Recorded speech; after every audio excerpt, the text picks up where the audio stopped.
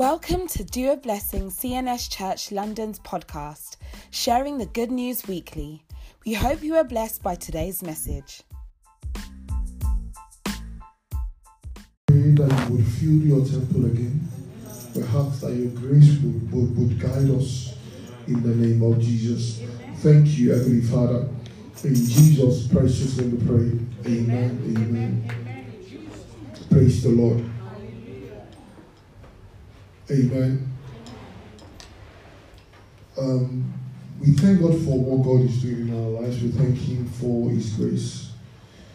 We thank God that He will continually, honor His word in our lives. We started off last week with issues of the heart. Issues of the heart. I had intended earlier, as I was preparing even last week, to come to a particular junction this Sunday. But really from Monday, God has been directing me in a different way. And, you would be able to sum everything up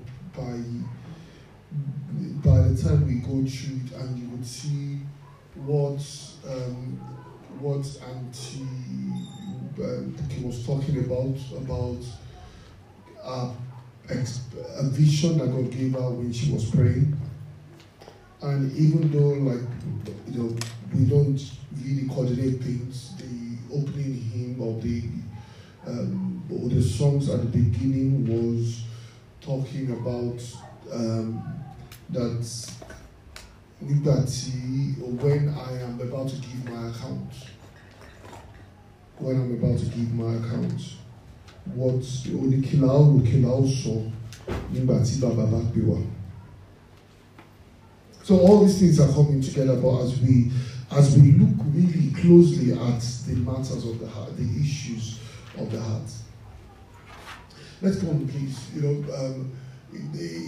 There is a man in Scripture that we would read, which is Isaiah. Isaiah would normally, he's a prophet of God, and when he's talking, as God begins to speak through him, Isaiah, when you read through the scriptures about Isaiah, you will see him always use this word, woe unto you. Woe unto you. He said in Isaiah chapter 1 verse 4, he says, woe unto the sinful nation. A great people whose people whose guilt is great. Brood of evildoers, children given to corruption. They are forsaking God. And on and on like that. So, Isaiah was given a prophecy speaking to this nation that they are sinful, woe be on them, and things like that. Then when you go again, just a little bit down again, in Isaiah chapter 3, the Bible says that Isaiah chapter 3 verse 8 to 9 said, Jerusalem staggered and Judah is fallen. Their words and their deeds are against God, defying His glorious presence.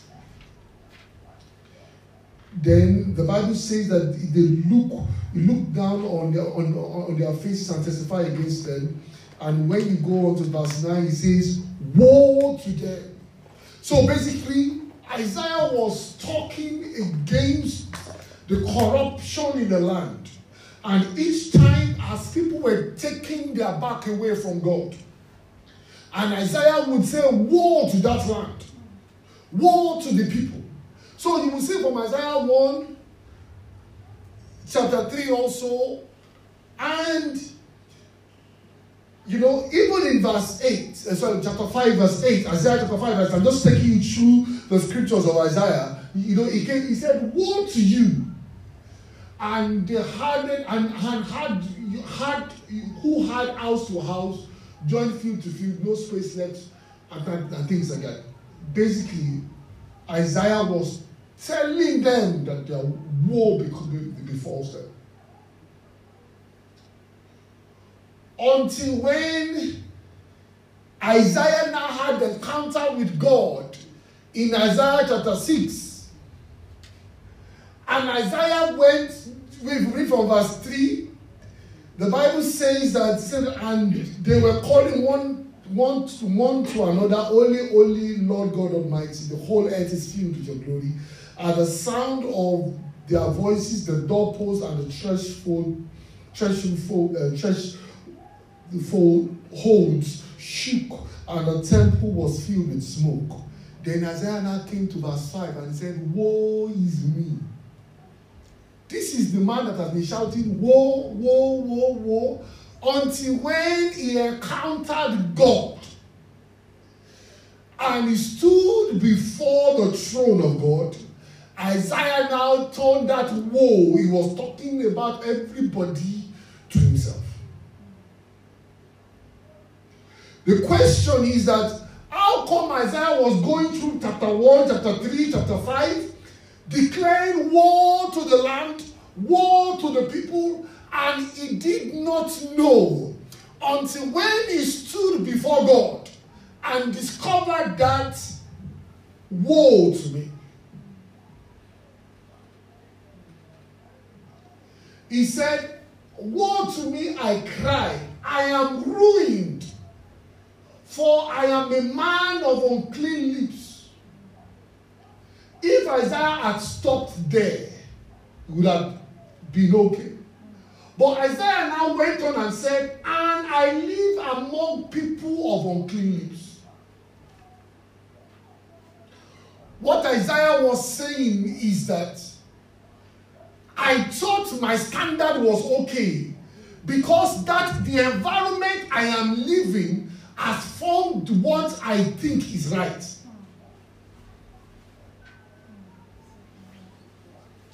So, if I am just lying once in a while, and I am filled by an environment of people who are liars, I think that I am okay. Until when I appear before God and discover that that thing that I have been saying, you should repent, and things are mine still okay. Because my righteousness is weighed not against the standard of God, but against my environment. So he said, woe is me, I am ruined. He said, I'm a man of unclean lips. But the problem is not that I'm a man of unclean lips alone, but my environment is dictating to me what righteousness is like. Does that make sense? So the confidence that Isaiah was able to keep dishing out woe from chapter 1 is because that the measure of righteousness had nothing to do with God. It was about what he thought was okay, or what the environment is called. So one of the things that the devil does is that he tries to corrupt the environment more and more, so that you and my level of righteousness, or the kind of righteousness, will become lower and lower and lower. That's how I know.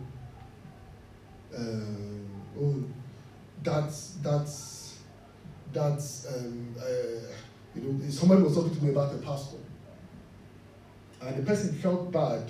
They were, according to them, they were in tears. What happened was that they've been following this pastor, they've been listening to him.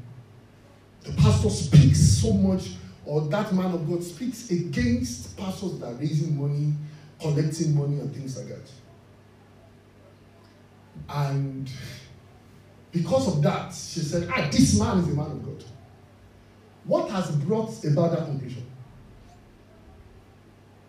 Because the world has come to a point whereby, there are people who are abusing the authority, collecting money. Now, because you see one that doesn't collect money, the natural conclusion is that, that one is right. But that standard had nothing to do with God. But that standard has been formed. Until one day they were doing a service and saw the man say that he's transferring God's grace and anointing, and put water in his own mouth and told his member to open their mouth and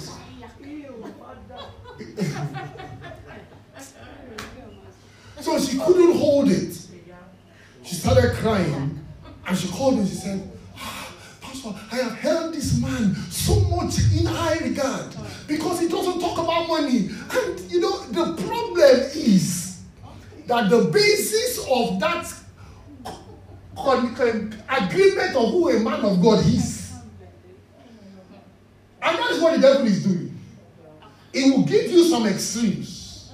By the time you want to form what you think is right, you'll be forming it based on extremity. He was just able to introduce it to the public. But because your guarantee has been, that man, he has never asked me for money before. So the devil will now bring one that doesn't ask for money. Say, yes, this one is good. And that is what is happening in the body of Christ. You have people people will say, this person is great. And you are asking them, what is your parameters for that? The parameters has nothing to do with Christ or scripture. It is because, this one does not this one has not slept with any, it doesn't sleep with girls. This pastor doesn't sleep with girls. This pastor is, he doesn't, I've never caught him taking people's money and things like that. But he can be dishing out poison from the pulpits. And we take that one as, that one is correct. What came to that conclusion? Because we've seen so many pastors that are sleeping with women, so many pastors that are doing this and say, all those ones are, and the church, the body of Christ doesn't know, the devil is also creating another version. That they are not doing all of those things, so you will run to them and say, yes, this one is great. Until you get to the throne of God, and God said, I don't know where you got that understanding of who a man of God is or who a man of God is not.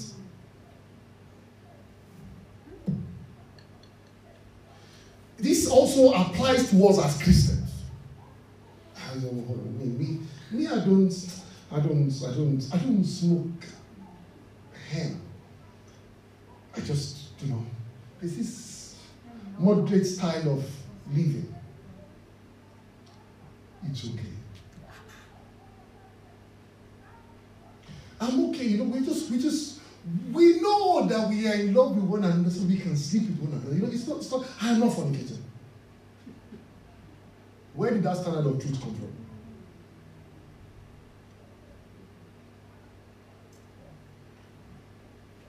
Where, I'm just trying to, see, there are so many things that we call truth. It's not the truth. It is good because it is compared to other standard. It is right.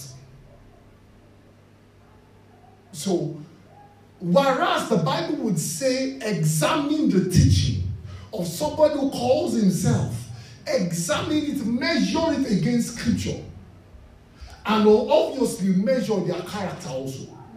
But what I'm trying to say is that the devil is packaging things up, even Christians that are genuine Christians. And at times, I'm also including myself in that, you think that what you are doing is right because you think that. Please, can I first of all say that all this issue about, and no, sir, that's the wrong way to put it. It is right what God has spoken through her, but interpretation of people is what I'm talking about. When people say that, there are some people who think they are righteous, that God will reject. And things like that, which is right if you are not careful about your faith. But you know what God will not do? You will not go and pick a sinner and add a place. People talking about those who think that they are righteous, they think that they are okay. God would. You never know that what God will take. He will now go. That's not the standard. Some people will say. Some people will say. One of my dads said, God we will sin to an extent that God will be so angry with us that when we get to hell, He will throw us like this and throw us. He will throw us with all His might, and we will jump over hell and hand in heaven. And I thought, and people genuinely believe that they live their life in that way. And I'm telling you the truth because I know that they were that. You say, there's no point sinning small. You sin hard. That's why when God sees you like this, with that anger, He will just kick and have by the time you end, you just fly through hell and end in heaven.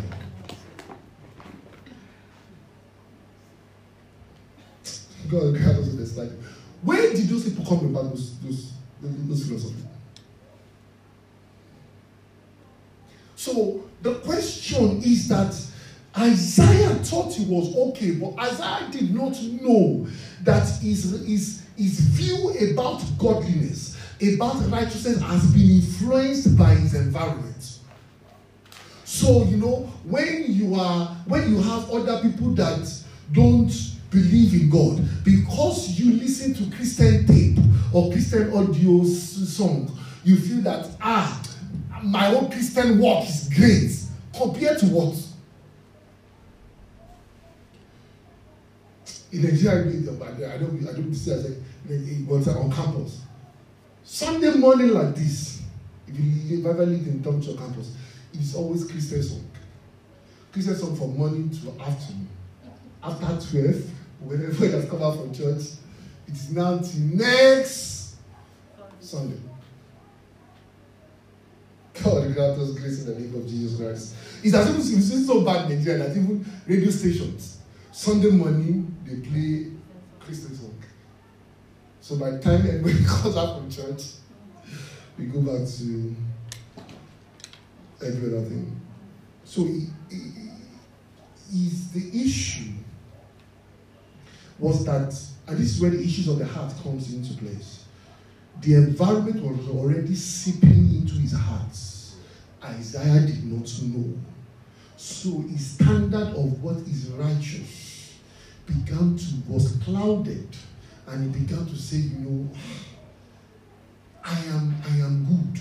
Isaiah did not stand before God thinking that he had it all. He genuinely thought everything was okay. It was not a question of pride. When he was saying woe to the land from chapter 1, he was talking as God had directed him. So it wasn't that he was boasting or looking down on people, but until when God now appeared to him in person, Isaiah now discovered that the parameters of what he thought was right was actually wrong. And we have those kind of teachings in the body of Christ. See, when people are teaching things that are anti-scripture, it sounds right, but it's anti-scripture. Look into yourself and believe in yourself. It sounds great, but it's not scripture. Scripture is die to yourself. Rest on God. That's why the Bible says, I can do all things, not because I have something, but because Christ says so. But if you can package it as, believe in yourself, self-belief, and things like that, you will end up, on the other side. It took certain people, you'll be like, it's the same. It's not. It's not. So we know the Bible, that's what the Bible tells us, that said in Proverbs chapter 4 verse 20, said, guard your hearts with all diligence, or guard your heart above all things, for it determines the course of your life. And the reflector says, he said, let me make the song of a nation. I don't care who makes his laws. Because the songs will find a way to the heart. And the heart is what would determine what the nation becomes. Those who study law in Nigeria will tell you that Nigeria is one of the countries that has most laws in Nigeria. You'll be shocked at the laws that you find in Nigeria. But those laws, it is when you do something to somebody that you don't have power to, then you appear. You will now know there is law in Nigeria. It's just that there are laws, but those laws are just, when they do it, it is made for people who don't have people, and you don't have. That is when the law will come into place.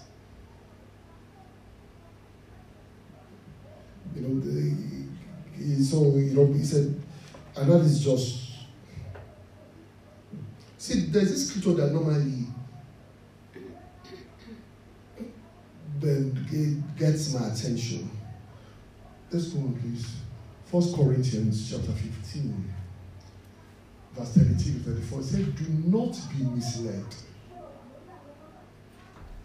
Do not be misled. Bad company corrupts good character. And the Bible says that, and when the Bible says do not be misled, that means you can be misled. It now said, come back to your senses as you heard as you heard. Stop sinning. Therefore, you will for there are some of you who are ignorant of God. It was talking about Christians. Let's go to the Amplified, please. Or where you, I think the KJV also said, do not be deceived. That means you can be deceived by thinking, I know myself. The Bible says, do not be deceived. It said, bad companies will corrupt good manners. Bad company will corrupt good manners. So it is important that it is not. So when we begin to look at things in Matthew chapter 9, when the Bible talks about that, Matthew chapter 9, please. It talks about that putting a new wine in an old skin. The problem is not the wine. The problem is that if the skin is not revamped or the skin is new, when the wine comes into the place, it will tear things, it will be more destructive. If you have a man whose heart is not recreated, if they pour the Holy Spirit upon that man, it will lead to arrogance. You will say, is this person, I thought that God called this person. No, the problem is that the new wine has been poured, but the heart is still old. So rather than being a prophet, it begins to destroy them.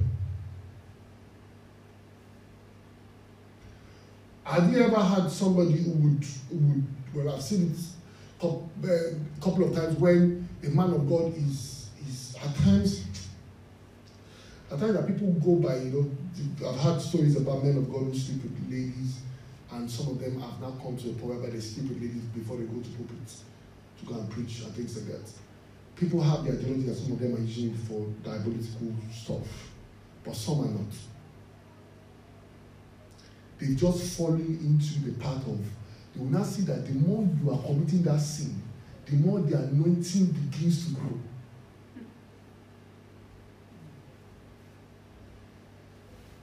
But what will happen is that at a time, it will destroy the whole thing. So people say, you see, I used to say this where for the was there, I and I had a disagreement, and we went for a program. We couldn't talk about went for a program, and I went for that, ministered at that event, and the power of God really moved. So we got home very late, so we were supposed to come to church the next morning. So we went to bed, and when we woke up, I said, can we just quickly talk about it? I said, no, just go to church. He said, God is on your side. I see. You went to a place, you ministered the day before, and the whole place, God took charge of the whole place and things like that. And I said that me, I cannot be deceived with all those kind of things.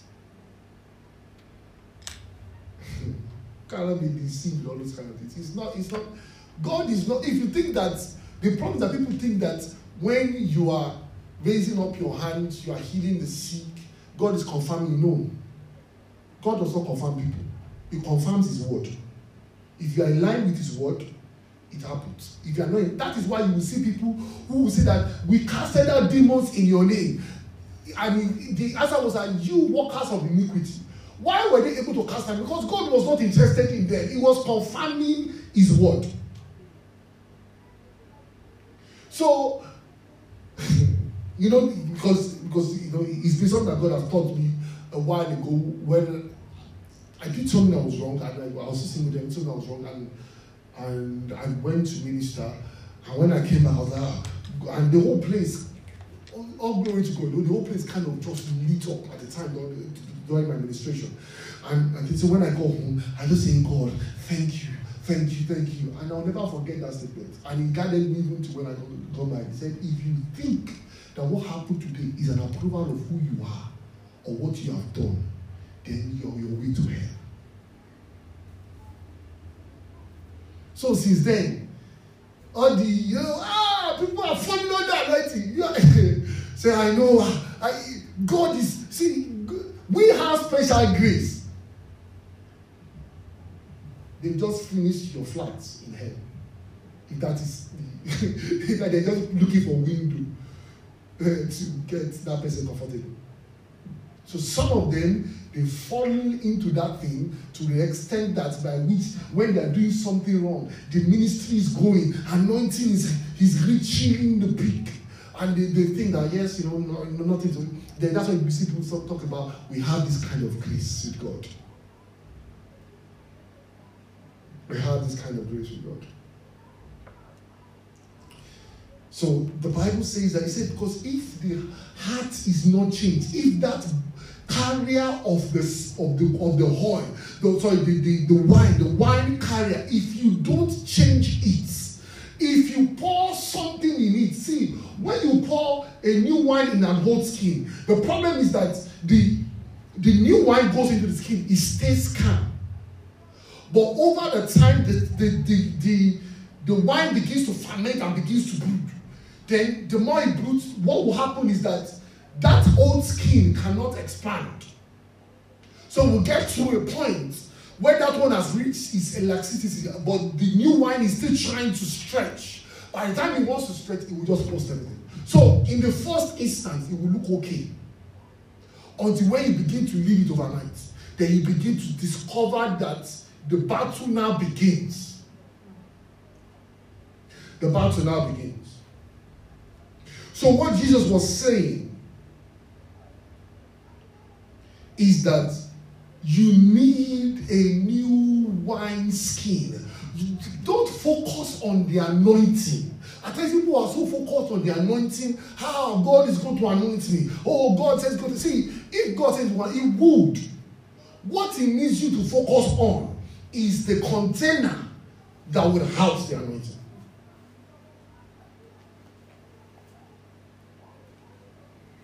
So we read Ezekiel chapter 36 from verse 25. It says, I will sprinkle clean water on you, and you will be clean. I will clean you from all your impurities and from all your idols. Then I said, I will give you a new heart and put a new spirit in you. So the heart, first of all, had to come to be renewed for the spirit to be able to, and I will remove your heart of stone and give you a heart of flesh. Let's read it. He said, and I will put my spirit in you. So the order, what God said, let's sort out this container. Let's sort out this heart before we begin to pour things in it. That is why if you have a child that God has been using since childhood, it is important that the parent is more concerned about the molding of that child, or else by the time the child gets old, you will have somebody who will be giving prophecy while they are going out stabbing. Boys, let's go out today. The police are going to catch us. That gift is now used for guys, I don't know, let's go. So when the police nearly catch them, let's go and ask this person. He will tell us whether to go or not. My mind is telling me that guy is there. Maybe they're looking for a guy who was that guy is there. And they find it and they find him there. The problem is that the gift is sitting in the wrong container. And by the time the whole thing matures, they're just going to explode. But people will say, you see, that means that there is no way God cannot use him. So someone is living a life of crime or whatever the case is, and they say, but God still speaks to me. It's danger. Because by the time the wine is fully done, God grant us grace in the name of Jesus Christ. See, this is part of my own struggles, even as I look at Scripture and I begin to try to understand certain things. There are certain things that, please, it's important that because something is working does not make it right with God. I was listening to a guy, Russell something. He's a musician, he does podcasts, he does YouTube stuff. He's a Christian, he does all kind of things. He's a business guy. He does all this kind of stuff, but he talks Christianity at times, most of the time really. He has a station that talks about Christianity and just runs commentary on his thoughts about certain things. So there was a guy that called him, and the guy said that God appeared to him in a dream, and God ordained him to become God said that, I have given you as Michael to the world, or so that you can destroy somebody that was a devilish person that had, apparently it was devil incarnate, and they had that dream and that revelation and things like that. And the person went somewhere else and he met somebody, a friend of his, where he shared the story with, and there was somebody in that place who had that same encounter. I can testify to what you're saying. In fact, I had a dream, this, and the time was exactly the same on those dreams. The time was exactly the same on those dreams.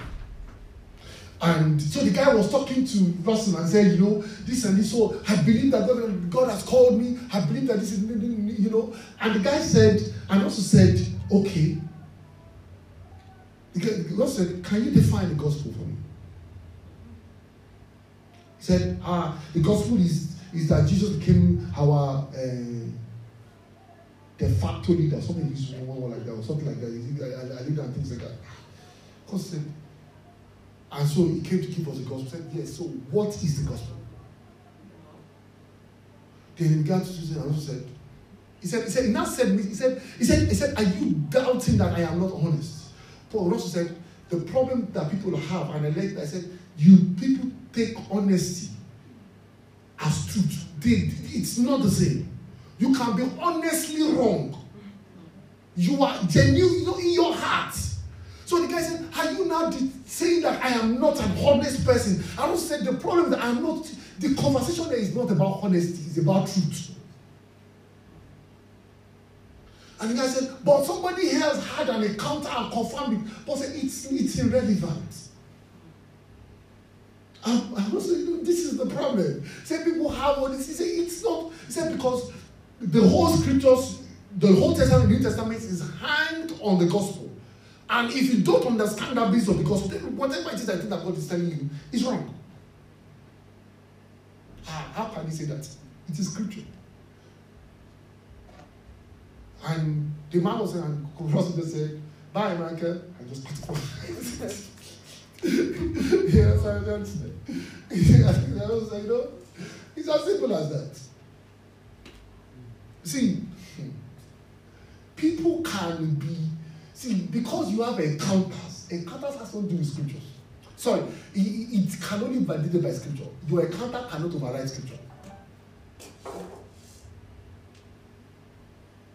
There's a couple who is married now, and the wife had a dream that whenever they want to, they wanted to get married, and the wife had a dream that each time they wanted to come to the altar, she had the dream regularly. She wanted to come to the altar, the husband will not be there, or the husband will just abandon her. So she was saying that, I would not, she wanted to change her mind. So she joined the church then, and so she spoke to me about it. And, naturally you just think, that man is going to do you better than that guy don't do that things like that. I said, each time I only had this dream. So we're able to speak to daddy and things like that. And we'll say, no, that's our husband. But they prayed about it. They've asked other prophets and prophets that said, no, don't marry. That marriage will never be able to marry. That guy will disappoint you. But you know what I'm pointing to this is that somebody else who had no story of that issue had the same dream about that marriage.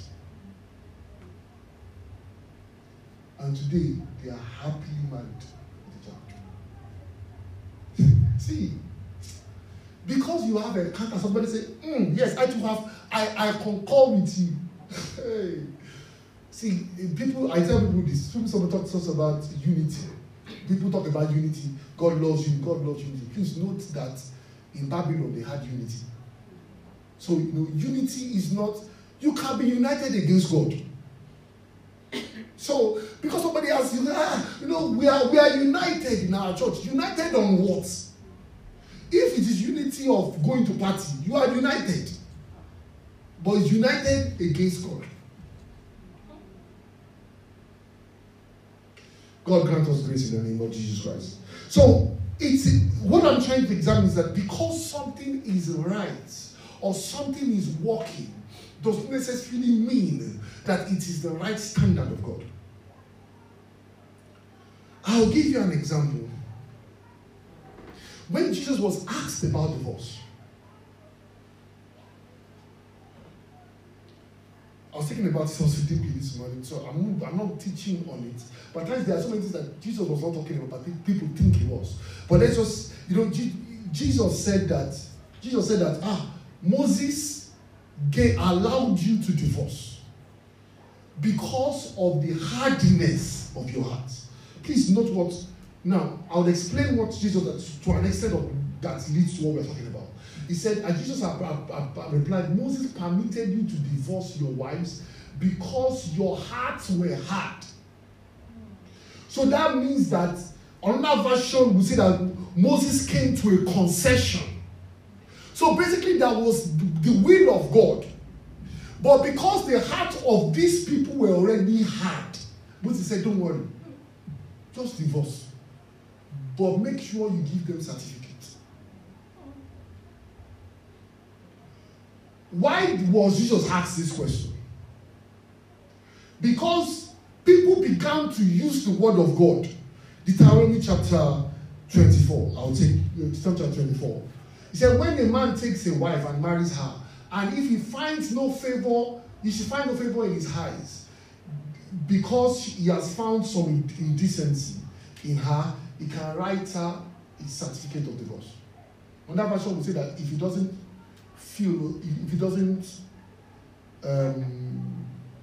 something doesn't indecency, indecency doesn't necessarily mean adultery, because if you know that Jesus came back to the issue of adultery later. So people took this, your wife cooks, you don't like it, divorce. That's what was happening. So when they went to Moses, when Moses said, this woman, the way she's walking now, it doesn't make sense. I'm going to divorce her. Moses said, you can't. Say, no. The Bible has said, laws have said to us that if you don't even favor me, if I just feel like this woman, this soup is becoming sour, divorce. So that was what was happening. So when they came to Jesus to say, can we? Jesus said, no, you can't just be throwing out women like that. Because what was happening was that everybody, somebody can marry 10, as long as you divorce this, divorce that, divorce this. People were just, those men were just going around and.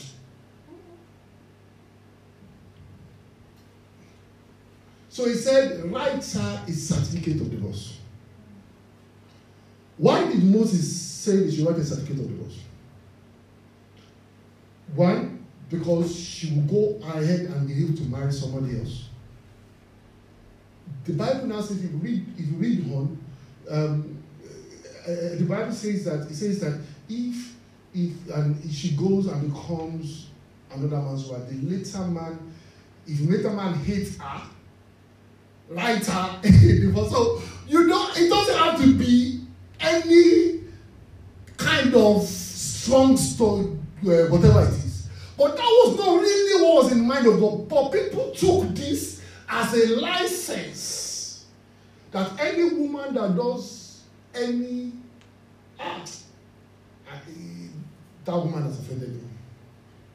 So they are divorcing. That was what Jesus was dealing with in that chapter.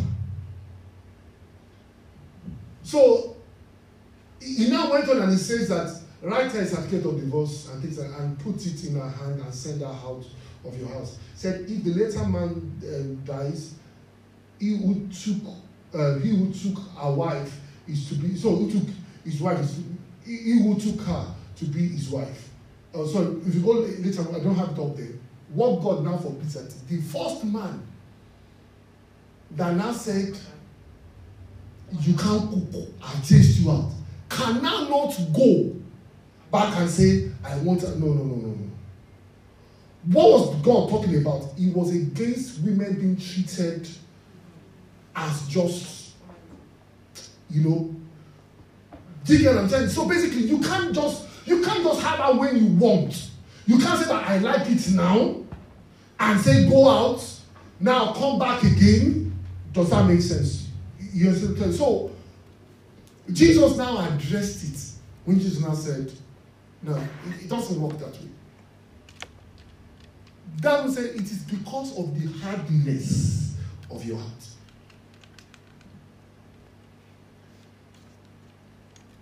My thinking is that when Jesus now said because of the word, because that is when, to an extent now, infidelity is important. But to an extent also, what that does is that it puts the balance also on the woman, because the woman has now made a conscious decision that I'm working at. In this case, what people were doing, it was only the man that was involved. It didn't matter what the woman did. So when Jesus was addressing it, he was dealing with an issue and also putting a balance. But when people read that part and they think that Jesus is suppressing women, he wasn't. Because it was before, men could divorce their wife for any kind of reason. Moses tried to correct it, but Moses could not because their heart was hard. That's what Jesus said. There was no way Moses could get it. Moses said, okay, please just make sure you give us certificates. What does that certificate mean? You cannot change your mind now and say that, I tried everything now and I want to. No, it doesn't work that way. Really, for the protection of the woman. Does that make sense? I'm not really talking about the verse, but I just kind of use that to say this. Is that look at how many years Moses was before Jesus. And that thing was going on in the churches. And nobody thought it was the wrong thing they were doing. But people were like, as long as I have paper of divorce, I can see if that woman looks at me anyhow, I can divorce her.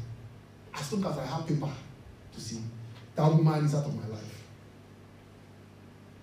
But please know that the conversation in all that scripture had nothing to do with women. So it wasn't with women that was an issue. In fact, it was the men that came to Jesus and said, okay, you are now an expert. Because what was happening was that there was a contention in the day of Jesus.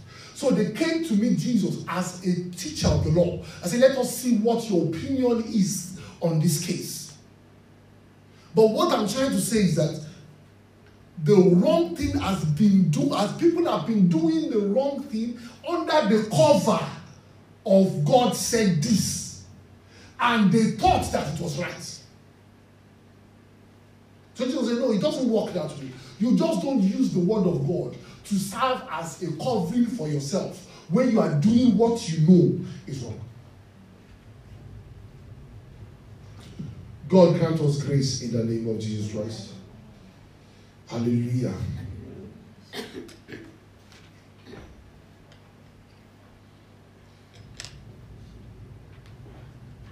So it is important as we come to one side of this. It's important that what I'm saying is that what frames the heart of a man is not the oil that they put wine. It is what frames the heart of the man.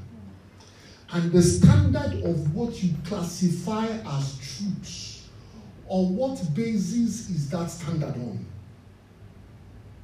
These men that Jesus was dealing with, their foundation of truth was based on what they saw around them. So they did not ever inquire from God and say, excuse me, sir, what do you think about this issue? What do you think about this issue?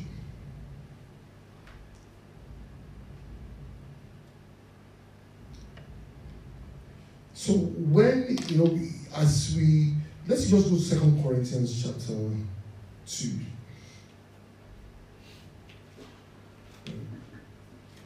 From verse 3, it says, chapter 3, sorry, 2 Corinthians chapter 3 from verse 1 to 6, he said, we commend ourselves again, or do we need, like other people, to write a recommendation letter to you or from you?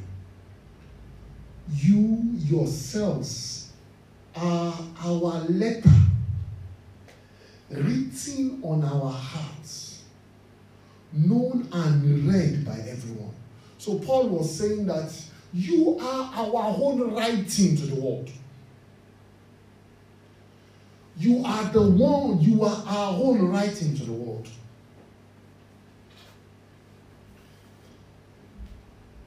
So verse 3 says, please note the two things that will go first here. Let's just go to previous one, please. It says here, no, you're right. Verse 1. Okay, it says you yourselves are our letter written. So you are our letter written to the world. Now let's go on to the next verse, verse 3. He said, you show that you are a letter from Christ as a result of our ministry. So who is writing you? Who is the person writing? You are a letter from God. You are a letter from Paul. Who is the author of the letter? Who is writing? I don't know if that English is right. Is that whose letter are you? In this case, Paul was saying, you are our letter. The next verse, he now says that you are the letter of Christ. What is it? What does that mean?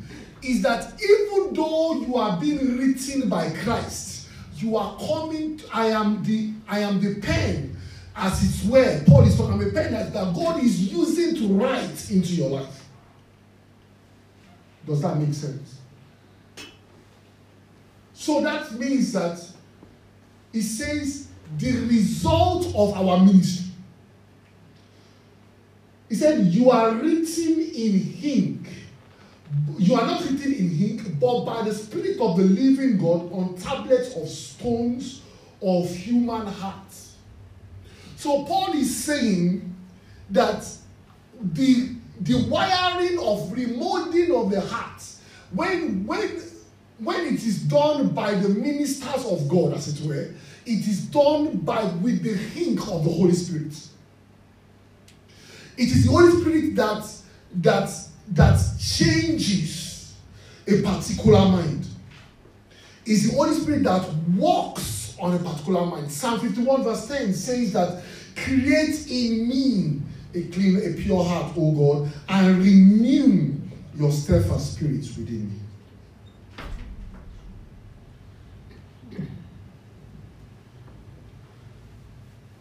So, what I'm trying to say is that it is important that every one of us understand, wherever God has called you to be, you are in the process of molding hearts, carving out hearts by the help of the Holy Spirit. So that when wine is poured into that container, it doesn't explode. It does not explode. There are so many wines that are poured into containers that may settle for now, but it is a time bomb to go. And that's why I said, the focus is that the heart is renewed. But your heart is not an isolation. Your heart is influenced by your environment. That was what happened to Isaiah when Isaiah said, I am a man of unclean lips. Not because I am unclean alone. My environment is so dirty that it is impacting what I call right. And the way to that is to do what Isaiah did and turn up before God. I say, God, my definition of what is right may be totally wrong in the sight of God.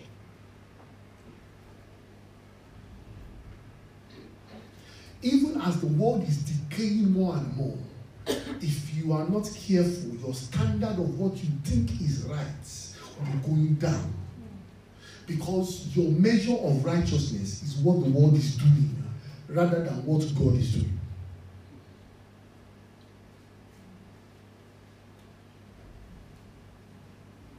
So,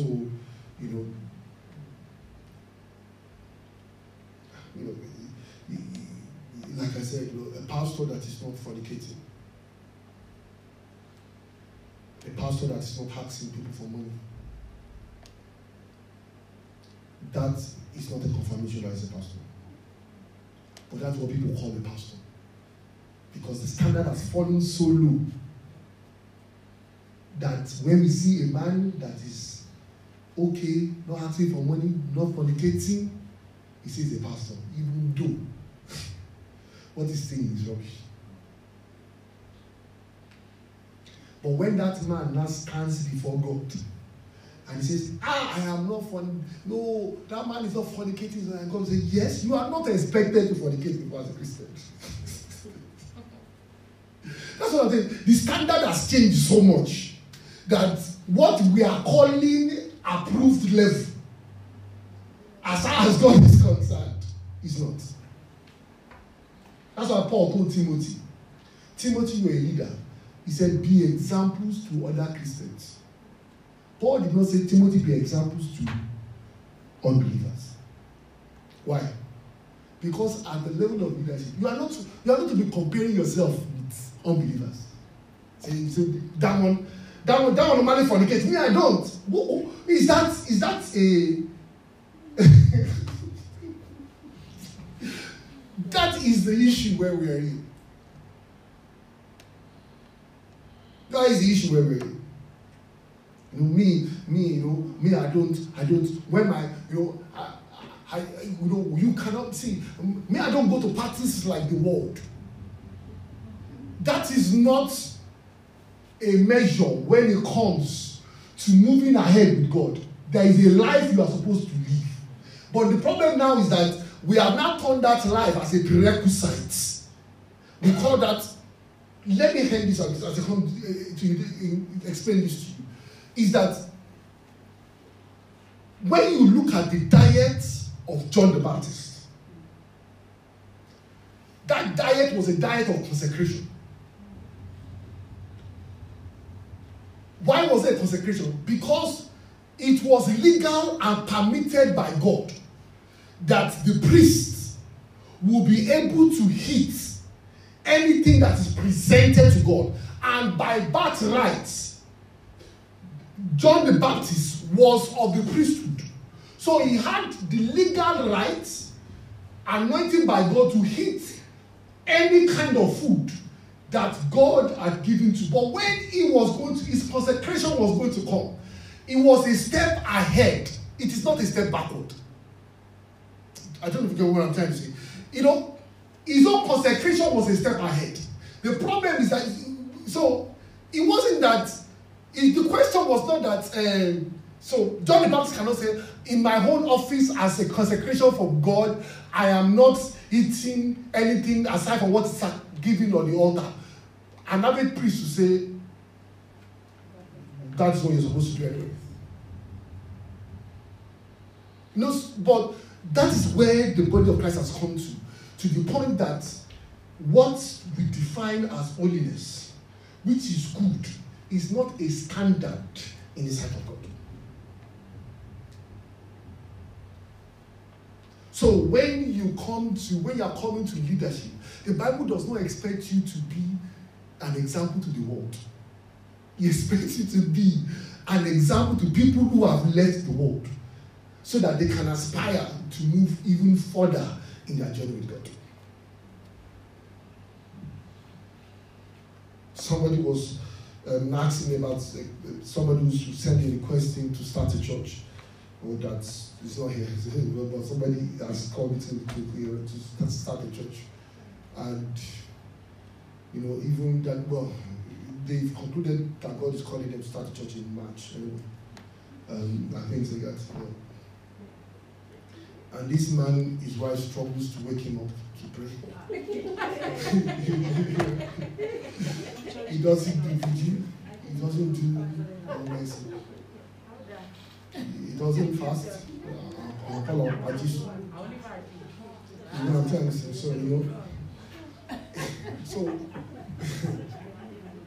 when somebody was talking, I said, what is the question? Said he knows that he likes teaching people.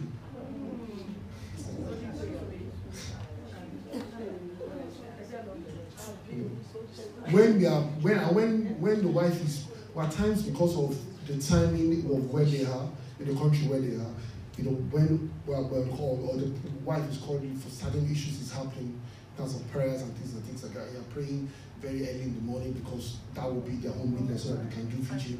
So okay, at that didn't call, that is so. And things like that, and you'd be like, okay, can you please wake him up? He goes, no, daddy will be offended. So what I'm saying? So, it is because there is no standard of what we call righteousness.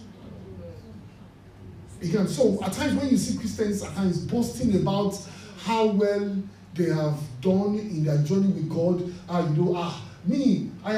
have stopped all those kind of things. Since I became a pastor, I stopped chasing certain girls. You were not supposed to chase certain girls. That is not standard of, and that is what I hope that, that was what Isaiah came before God and discovered that what he thought he was righteous. When he stood before God, he said, woe be unto me. I am ruined. What I thought was even righteous, because I was dealing with unrighteous people, I did not know that it wasn't righteous before God. And that's why I said that, this brings it together about the revelation that was shared with us, that she had on Friday and things like that, is that what you think is righteous is not actually righteous before God. But God can be permitting it for it to work like he did about Moses, just for you to hopefully one day get to a point where he can face you and say, excuse me, you are wrong.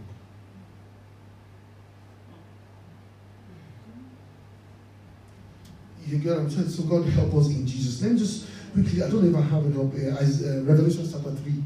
Just from Revelation chapter 3. Oh, no, yeah, Revelation chapter 3. He said, he says,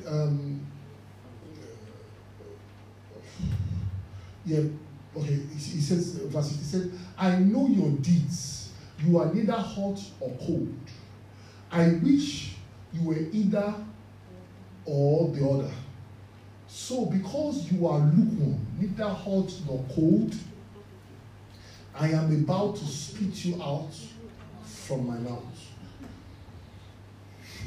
See, when I read this scripture, one thing that comes to mind, so people think that God is still indecisive. God has made decision. God is not waiting on people to make decisions. You might still say, and he said, I will speak to you out. He's made a decision on what he's going to do. So you now see the Bible says, he said, you say, I am rich, I have acquired wealth, I do not need anything. But you do not realize that you are wretched, pitiful, poor, blind, and naked. Now, what brought a church to the point where they think it is all okay? Because the measure of what they need is actually missing. The parameters, at times the parameters by which we use for the gospel is actually missing. Let's just go on, please. I don't know if I got up to that. He said, I counsel you to buy from me and things like that. Now, when you go down to that scripture, you would see, I don't have it up. You see where the Bible says, I am standing at the door. He was talking to this church. So they had everything in. They looked around and they said, we have nothing missing. And Jesus later writes, to this church, I am standing at your door. So after they equipped the whole place, they looked around, they came to a conclusion to say, we need nothing. Whereas the only thing they need is outside. I think it's verse 19 or so. I don't have it on, but if anybody's reading it. 20. He now got to a point and he said, I am standing at the door. The issue that brought that church to the point where they looked around and they said, we need nothing, is because the parameters of righteousness is different. Yes, ma'am. It's because the parameters of righteousness is different. They had wealth. They had everything. But the only thing that they needed was missing. When Christianity cannot be differentiated from social services,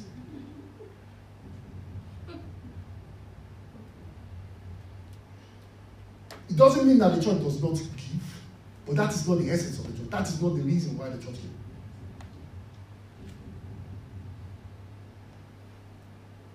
The church does that as an evidence of what they have, but that is not a substitute of who they are. See, we are coming to a point where we are like Coca-Cola. Coca-Cola is supporting football across the world. Imagine if Coca-Cola is supporting football across the world and say, we will not produce Coca-Cola again, we'll just keep supporting football. Every board of a shareholder will sell their shares. Because that is not, you are not called to come and support football. When you provide Coca-Cola, then you can support football. But supporting football is not your priority. But now that we are coming to an age of, churches do not help anybody. So when you have somebody that is now is now a charity that is giving out, you say, yes, that is a man of God. That's not standard of scriptures.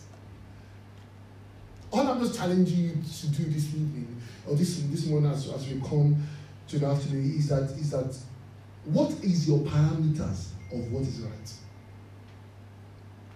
Does it have anything to do with scriptures, or because you think it is good?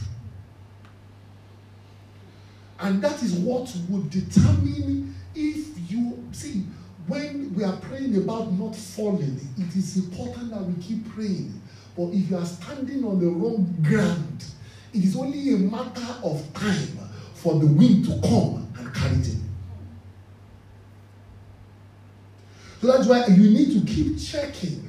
Where am I standing? Is this really am I standing on scriptures, or am I standing on a path that is formed by my environment? Because things are so bad in the world, so at least I am doing this, and that is okay.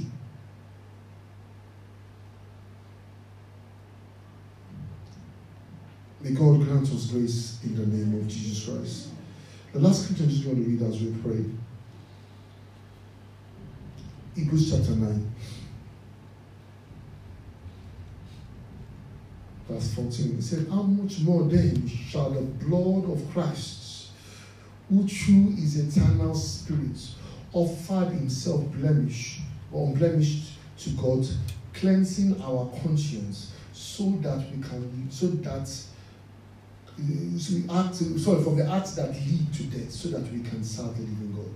He said, who will purge our consciences. Somebody sent me a diagram of one trainee prophet that was doing something, and they were asking me questions around, what do I think about the diagram? It's one of all these mystical diagrams. I said, they were saying, but there's cross there, but there's Gabriel here, there's Michael there. I said, all this.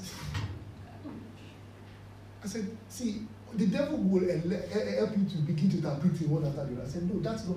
There's only one question. What is the basis of all of this? If the basis is wrong, no matter how right it looks, it is rubbish. No matter how right it looks, it is rubbish. Tell him that if he doesn't want to train as a prophet in the right way, then tell him to look for the door and go. It's not by force.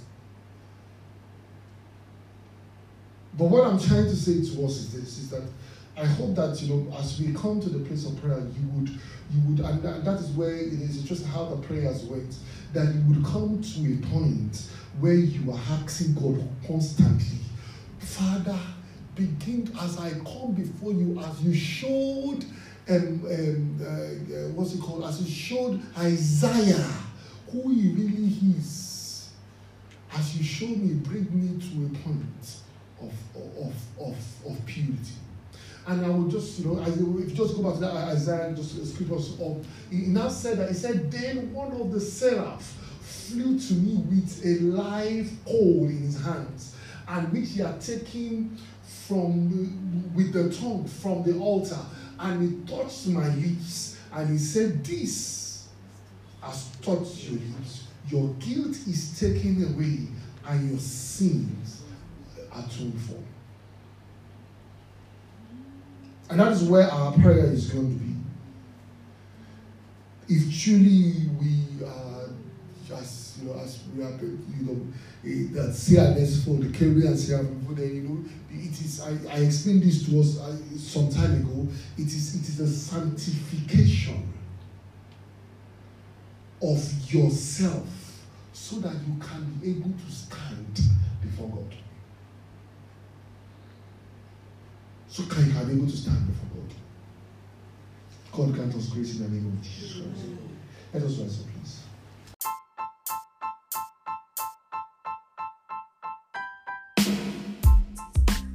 Thank you for listening to this week's sermon. Have a blessed week.